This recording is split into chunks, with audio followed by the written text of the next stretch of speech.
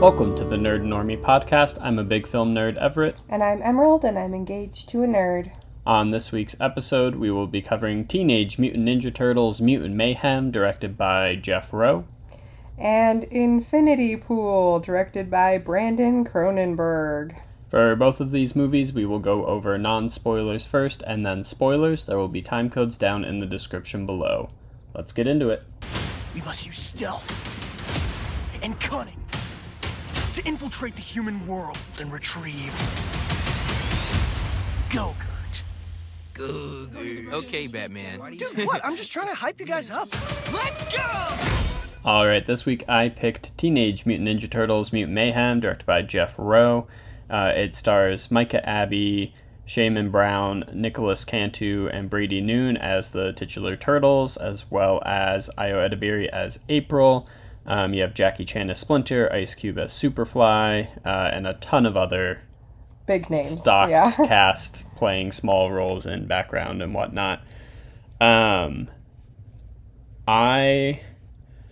Weirdly, I know all of the Turtles. I know most of the villains. I know about them. I've been a Donatello fan my whole life. I don't know that I've ever actually watched anything Teenage Mutant Ninja Turtles before this officially, watched the show or know I've watched the movies. It was just a part of culture growing up for me, is you knew who the Turtles were and which one was your favorite, and it was Raphael for me, and it still is. So I'm not, a big fan. However, I liked the look of this animation style.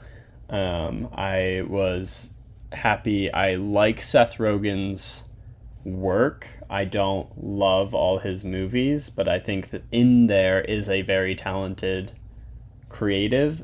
And I love him so much. Raunchy comedies are not my thing. I love Seth Rogen, but again, I don't usually always, vibe with his movies.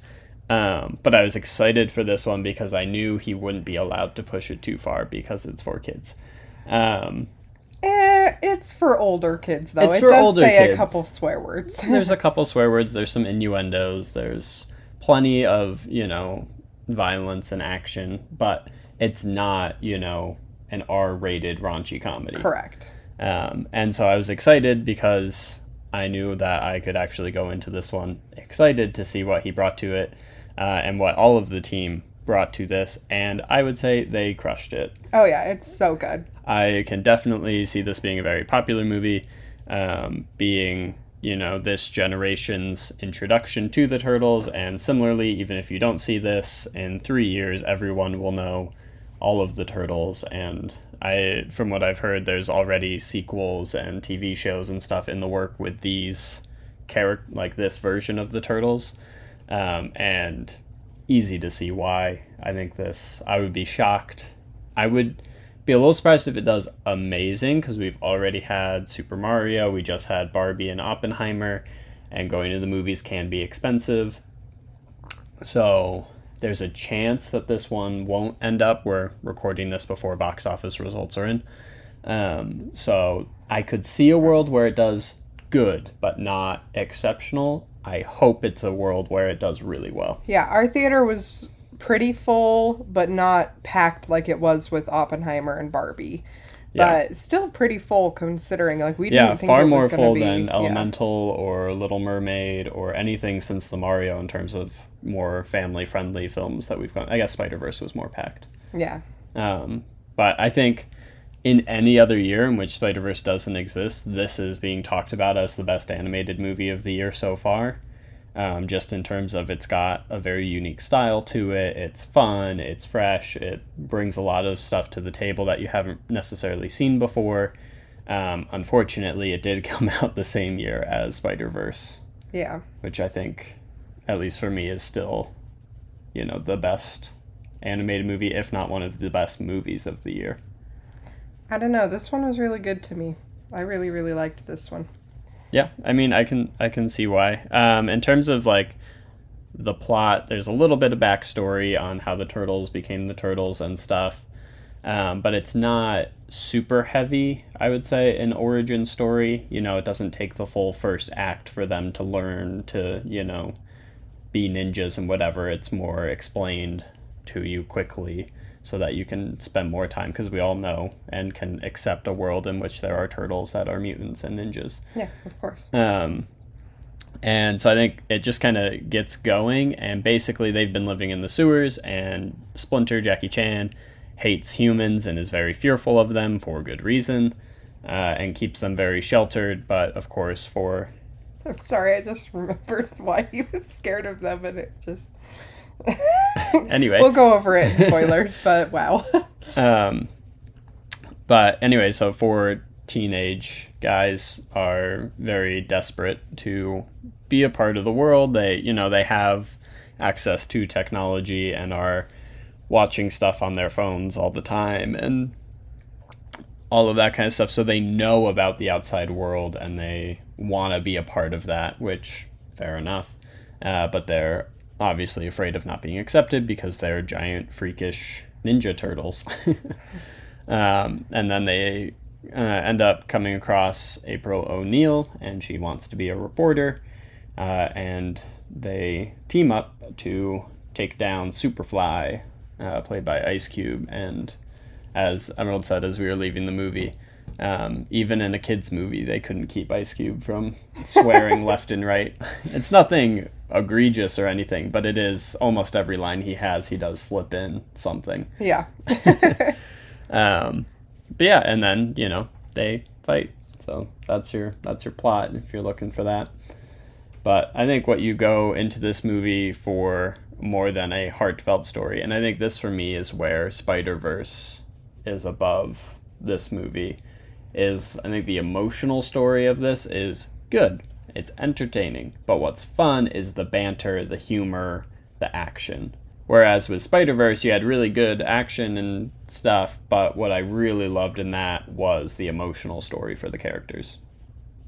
Yeah. For me. I might like this one better. Yeah, well, you didn't even like the first Spider-Verse, so... I did not like the first Spider-Verse. I did really like the second one, but maybe those just aren't for me. Yeah, but yeah, the strongest part of this movie, which is for the best, is the four turtles. I think the four guys that they got in to play them nail the vibe and the feel of each turtle, and they play off each other. And I saw some behind the scenes stuff that they put out where the Seth Rogen was insistent on having everybody in the room to record lines together. With COVID and other stuff, it's kind of sometimes gone away, and actors' schedules and stuff. Oh, it's cheaper, it's easier if we just get people into a box and have them record their lines by themselves, and we'll put it all together ourselves. I think this movie really benefits from their ability to just riff off each other, and whether it's written or truly improv, I don't know, but it feels like a normal conversation, yeah. Like teen boys goofing around, being idiots. Their timing is great. There's scenes where literally, movies are often afraid to have characters talking over each other, but in this one, they're bantering, all four of them talking at the same time, and it's not confusing. It's not annoying. It's it feels like you're in a room with four teenage boys. Yeah. In the best way. But in a good way. Yeah. Yeah. Yeah, no, it's very cute. It's very fun. I am in love with Paul Rudd, but I didn't even realize who he played in this until we just looked up the cast list, and he is so funny in this. I would say he's probably my favorite character besides the turtles, obviously. Interesting. See, I thought his character had moments of being funny, but wasn't consistently. Oh, no, I disagree. I think he was so funny. Yeah. Yeah, that's our non-spoiler thoughts. We will now go into spoilers. If you don't want to hear them, skip ahead. Alright, spoilers for Teenage Mutant Ninja Turtles, Mutant Mayhem. To spoil this, I guess the main villain, Superfly, Giancarlo Esposito, was a mad scientist who created mutant stuff, and was sad and wanted a family, so he was making a family of mutant animals, and then the government comes in and kills him or whatever, and tries to steal the formula and stuff, and it falls down the sewers to create the turtles. Yep. But there's also a whole other group of mutants. Yeah, and so the villain hates humans, and humans hate them because they're really gross and grotesque. Though, to be fair, the animation style, the humans are just as gross and weird looking. Yeah. But yeah, so he comes up with a plan. He's going to turn every animal into a mutant so that they can kill all the humans and be the best. I think, again, this is a spot. It works. It's completely fine. I get why he's upset and angry and whatever. But the world domination thing and the turtles to just immediately, who have, wanted to be a part of human life, but at this point have not really benefited in any way from humans. I mean, they met April. Yeah, they met April, but even, I think at the point they kind of team up with Superfly, like they think she's abandoned them because she rides her scooter away, and they're convinced that humans abandoned them because they're ugly, but they don't still, and again, they're teenage boys, they're not going to want to kill the whole world. But it felt, I don't know, I think for me, especially the first movie with these turtles, I would have liked something a little smaller scale. Superfly's going to take over this city. He's going to get revenge on a person, as opposed to just, I'm going to destroy the entire world.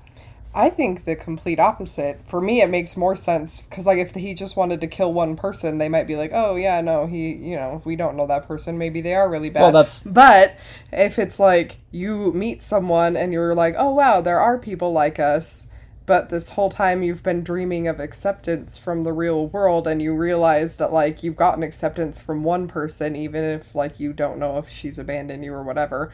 But to have, like, this other group that's, like, accepting you, but then suddenly they want to literally kill everyone on the planet who's not like you, I think it would make more sense to, because they're not even like, heck no, we're not going to do that. They're like, I don't really think that's the best idea. You know what I mean? Like, I think they're very accurate in that.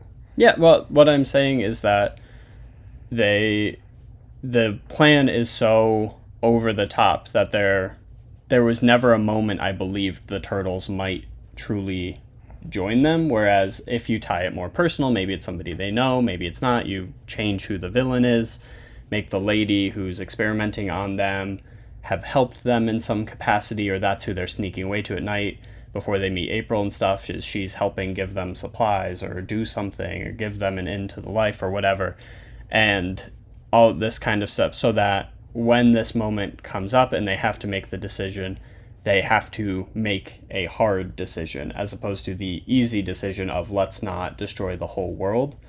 And then also all of the Superfly's underling family people, the turtles just one time go, oh, hey, maybe we shouldn't kill everyone. And then they just every single one of them immediately switch and they all fight together. And I wish there was more to that other than obviously the world ending is bad. Let's not kill everyone. See, to me, this feels like a larger scale episode that would have been on Cartoon Network. You know what I mean? Like, that's how the episodes go, is someone trying to destroy the world, they save them, everything. So it's like, that's kind of how the cartoons played out, and it feels like that, but for a larger audience and a larger scale. And I also, with the whole team flipping, like, yes, they were raised by this person, but the person, or the fly, is barely older than them, and they've been kind of just brainwashed and everything their whole lives into thinking no one else would ever be like them, or no one else could accept them, and then they meet other people, or other turtles that are like them, and are accepting of them, and they realize they have somewhere else to go that's not just by themselves forever, and it kind of makes sense to me. I don't know. Yeah, I don't disagree with that. It makes sense. What I'm saying is they should have, or what I would have liked is a little more gray, is it was too easy. It makes complete, of course you're going to switch, the guy wants to kill the whole world, like, just a little more nuance and a little more internal struggle for the characters. It was too simple for everyone to make the right decision at each turn. And so I would have liked a little bit more from that for me. And I think now going forward, every movie and every season of any show they make has to be, they're going to have to try and one-up this. And the fact that your first movie you did ending the entire world and a massive destruction of New York City with literal, like, streets getting collapsed and buildings knocked over, the next movie is going to have to do the same thing or more. And if you had done this one a little more personal and then built your way up, it, I think, would have worked better. I don't know. I mean, it's a kid's movie. I feel like comparing it to Puss in Boots: The Last Wish. But that's what I'm saying, like, is movies like a Puss in Boots I really connected with, Spider-Verse. It's out there. It's possible. This, as you said, is not for little kids. This is for middle school teenagers. You know, you're starting to see the world in different ways, and you don't need just a black and white movie all the time. And I think there was the space for it.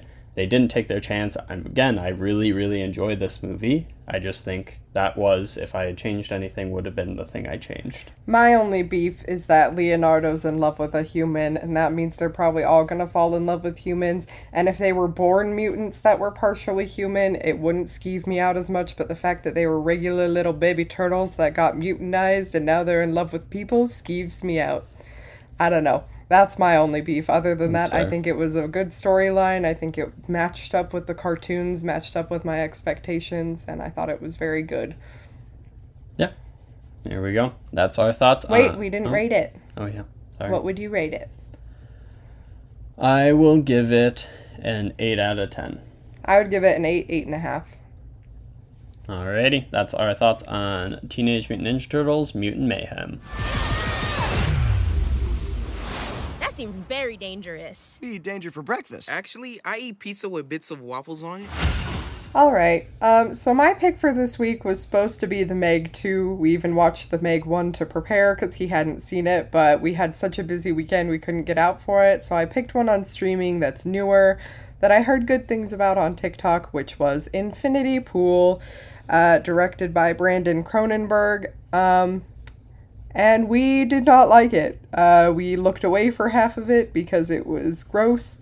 And I don't really know what to say about it that's not a spoiler. It's about a couple that goes on a vacation and they meet another couple and then gross bad stuff happens. But I don't really know how to not spoil it with this.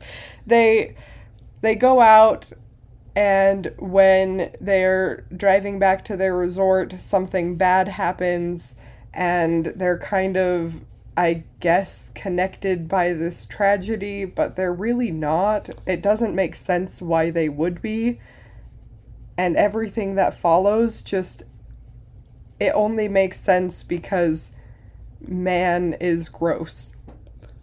Yeah. If you know anything about the Cronenbergs and their filmography, particularly Papa Cronenberg David, they love to show the worst. David Cronenberg helped invent the genre of body horror.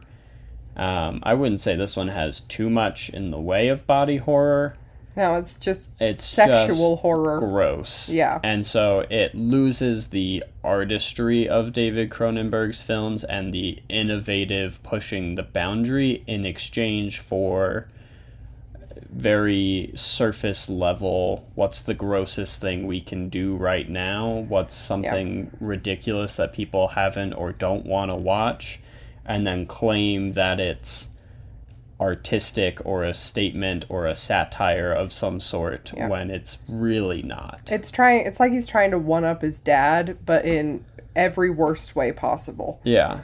And I think this is the type of movie that gives critics a bad name. The critic score on Rotten Tomatoes sits at an 87%. The audience score sits at like a 50%. And the audience is correct. Yeah. This is not a good movie. The storyline is not good. The acting is fine. Weird choices were made. And visually very distracting. The shots, I think a lot of people are, ooh, it's artsy, it's innovative. They're not doing traditional coverage of a scene. But what it felt like to me, so when you make like a film, you create your shot list, and the way I was always taught to do it, you put your artsy flair shots at the bottom of the list and save them for the end of the day, because you might not have time to shoot the rest of the scene if you spend all your time trying to make these artsy shots work. But the benefit of not making everything super artsy and just shooting stuff very standard basic is you at least make the scene make sense. And then hopefully you have time to shoot some cool stuff at the end to make your film a little more flary. This movie has no conventional moments that are shot in a normal fashion. It's all these stupid tight shots and really hard to get focus and pulls and changing of motion, and just I don't want to watch a full conversation before any of the drama has happened of just people's mouths talking. Yeah. It's weird. Like, you can't see their expressions. It's weird. Yeah, and I like some very weird out there art house films, but they need to come with a point.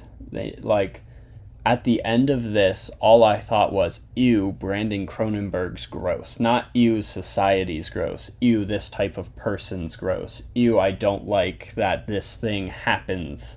And there's a very surface level, I guess, commentary on wealth and status in the world. I guess. In the most flimsy of terms. It's like a footnote at the end of the film. It almost got good for like 2 seconds towards the end, and then they ruined it again. Yeah. Yeah, and I think the concept, again, is there. I like the idea of this film, the world it's created, and I think you could have made a really scathing commentary, satirical movie, and they just, instead of doing anything with it, just want to show naked people doing gross stuff. Yeah. And it really sucks because I really want to like Mia Goth. I really, really want to. I think she's a great actress. I think she's, like, interesting looking. That makes her very pretty in, like, an unusual for Hollywood way. I really, really would like to like her.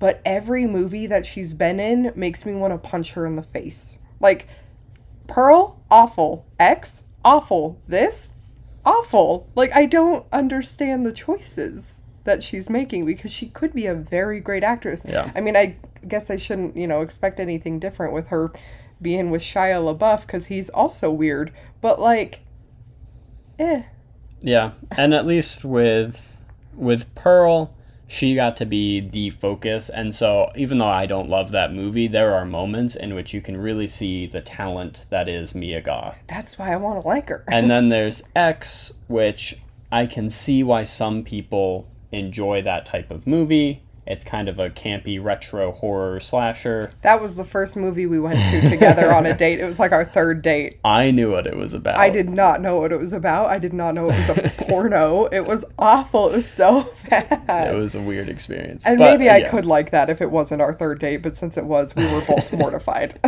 Yeah. So maybe not the best circumstances to watch that movie. I probably wouldn't have liked it anyway. I don't like slashers. I don't love pornographic type movies. So it probably wasn't for me. But I can see why for a certain type of person, that's a really great, enjoyable camp type film. And then with this, again, you've got an interesting concept. If I read the script, I might be persuaded, because I don't know in the script how much of those montages would have been so spelt out. Cronenberg wrote it too, Yeah. so it probably would be. Well, yeah, maybe, but also because he's writing and he knows he's directing, maybe some of the really long sexual scenes would have been a little more abbreviated in the script, and then he brought stuff to them in You mean the rehearsal. script wouldn't say 15 minutes of pulsing nipple? Well. Because that is what the movie is. Yeah. But yeah, I guess that's all we can say without going into any spoilers. I would never recommend this to anybody. Me either. Not even as a joke. So, let's move into spoilers. Okay, so spoilers for this film. This couple goes to a resort In the resort, they meet another couple. The other couple lures them out to do a fun activity. Mia Goth weirdly does sexual things with the husband that is so graphic and yucky. Yep. We don't need to see that. Yeah, and Alexander Skarsgård plays the author guy, and he is apparently a very bad author who's not very successful in any right, and it's been 6 years since his one failed book came out, and Mia Goth is able to like prey on his vanity, and he married super wealthy, and his actual wife, played by Cleopatra Coleman, and yeah, she's the only likable human in this whole thing. Yeah, I would agree with that. Yeah, and so they get lured out, and then and so he allows Mia Goth to let him cheat on his wife with his wife 10 feet away, which is yucky already. And then they go to drive home, and most of them are drunk, and he's really tired, but he decides to drive anyways. And then he drops something and gets distracted, and they hit a man with their car. And the other couple is like, we'll take care of it. Nothing bad will happen to you. Just go back to the resort. And then they immediately go turn them into the police. And he gets arrested. And in this country that they live in, when someone gets arrested or whatever, they usually get sentenced to death. And when they're sentenced to death, if, like for murder, the oldest son would be the one to kill them.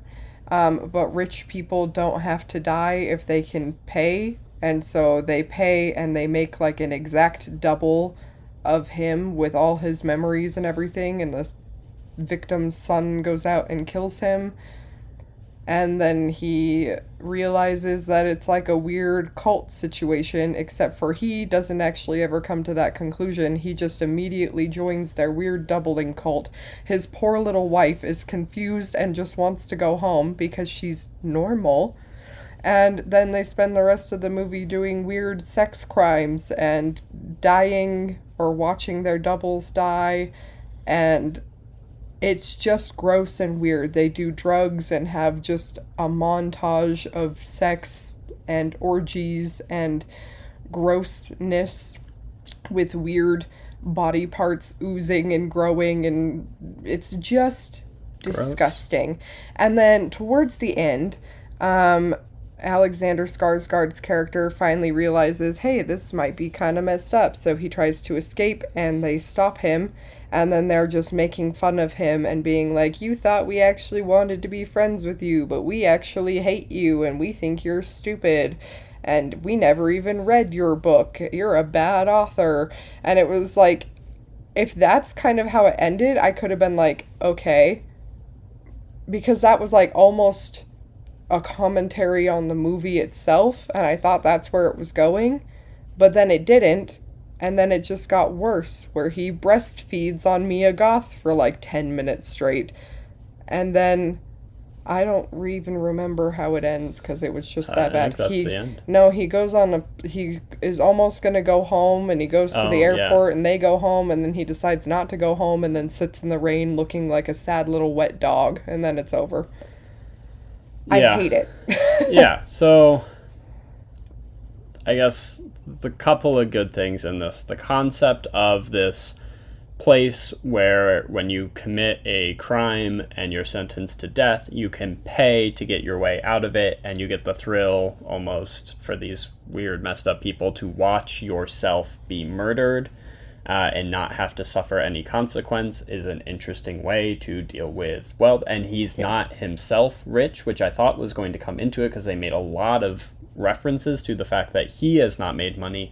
His wife has, and it's under her name, and everything's under her name. And I thought she was going to cut him off, and then he wasn't going to be able to double himself anymore. But that just never and happens. that would have been good too. Because, like, the doubling thing, good idea, good plan. The rest of the movie, disgusting, awful, horrible. Yeah, and then, so it doesn't capitalize on this concept, and then again, as we were saying, at the end, it almost becomes a commentary of itself for a brief moment, which was kind of interesting, and not that I'd watch it again or recommend it because of that change, but I was intrigued again and not miserable for the first time in a long time in that movie. Probably because it was the first time in the whole movie nobody was naked. Yeah.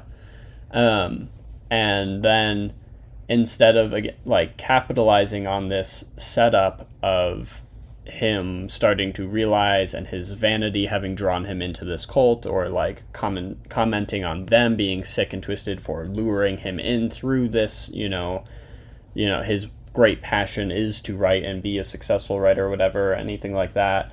They just skip over any sort of character arc, development, intrigue, anything, in favor of him fighting his naked self and then breastfeeding. And it's stupid and bad. Yeah, it's, as I said, like, I would love this movie made by somebody like Denis Villeneuve, or, even like prime Ridley Scott or something, where somebody who's really comfortable in the sci-fi sphere, or Alfonso Cuarón, like a Children of Men style feel to this movie could have been really interesting. We do not get any of that. We set up a couple interesting ideas, and there's even a moment where, in the most basic flat terms, a guy is sitting there, and I thought the direction this was going to go for a while was, if you create a double with the perfect memories and perfect you, how do you know which is which? And I thought that was going to be something. And then a character literally just flat out asks that question with no tact or nuance or development. They just ask it. They all go, haha, that'd be crazy. Never talk about it again. Yeah. And it's like, well, that you're setting up these interesting ideas, but never following through, never coming back to them, never. And it's just for the sake of the nudity. Like, yeah, and that's all it. In place of it is really weird, gross sex scenes instead of developing any sort of concepts. Yeah. And like, we've talked about it before, he's prudish. He doesn't like any sex scenes really in any movies. I am not prudish. I don't care. But this one, if it's so nasty that I have to look away, it's gross. Like, yeah. I would rate this one a 0.5 because parts of it are pretty. Almost, occasionally. That's it. Yeah, I'll give it a 0.5 as well. Yeah, this is our worst rated movie we've ever seen. Yeah, it's not only an active, like, I don't want to watch this again, or I wouldn't recommend this, but I can see why I don't get why anybody wants to watch this or enjoys this type of movie. It's concerning that these types of movies exist to some extent, because I think they are really gross and reductive in that, especially, I mean, I guess there is a fair bit of male nudity, so it's not all female, but it's just this, like, if you just want to put your fetishes in a movie, become a porn director. Stop becoming a real director just because your dad got you into Hollywood. It's it's gross, but I guess this is a great thing for the people who crapped all over me on the internet for not liking the Mario movie, because this bumps it into second place for the worst movie of the year. Yeah. Yep. Well, that's Infinity Pool. That's on that. Hope to never think about it again, but it will haunt me forever. Yep. I don't understand why we're doing this. We barely know these people. It's one day. Let's mix things up a bit. You're just happy you found your fan club. All right, thank you for listening to our episode this week. Make sure you follow us on TikTok and Instagram at Nerd and Normie, and tune in every Monday for a new episode. And if you're on YouTube, like and subscribe, and on audio platforms, please leave us a 5-star review. It really helps us out. Thank you.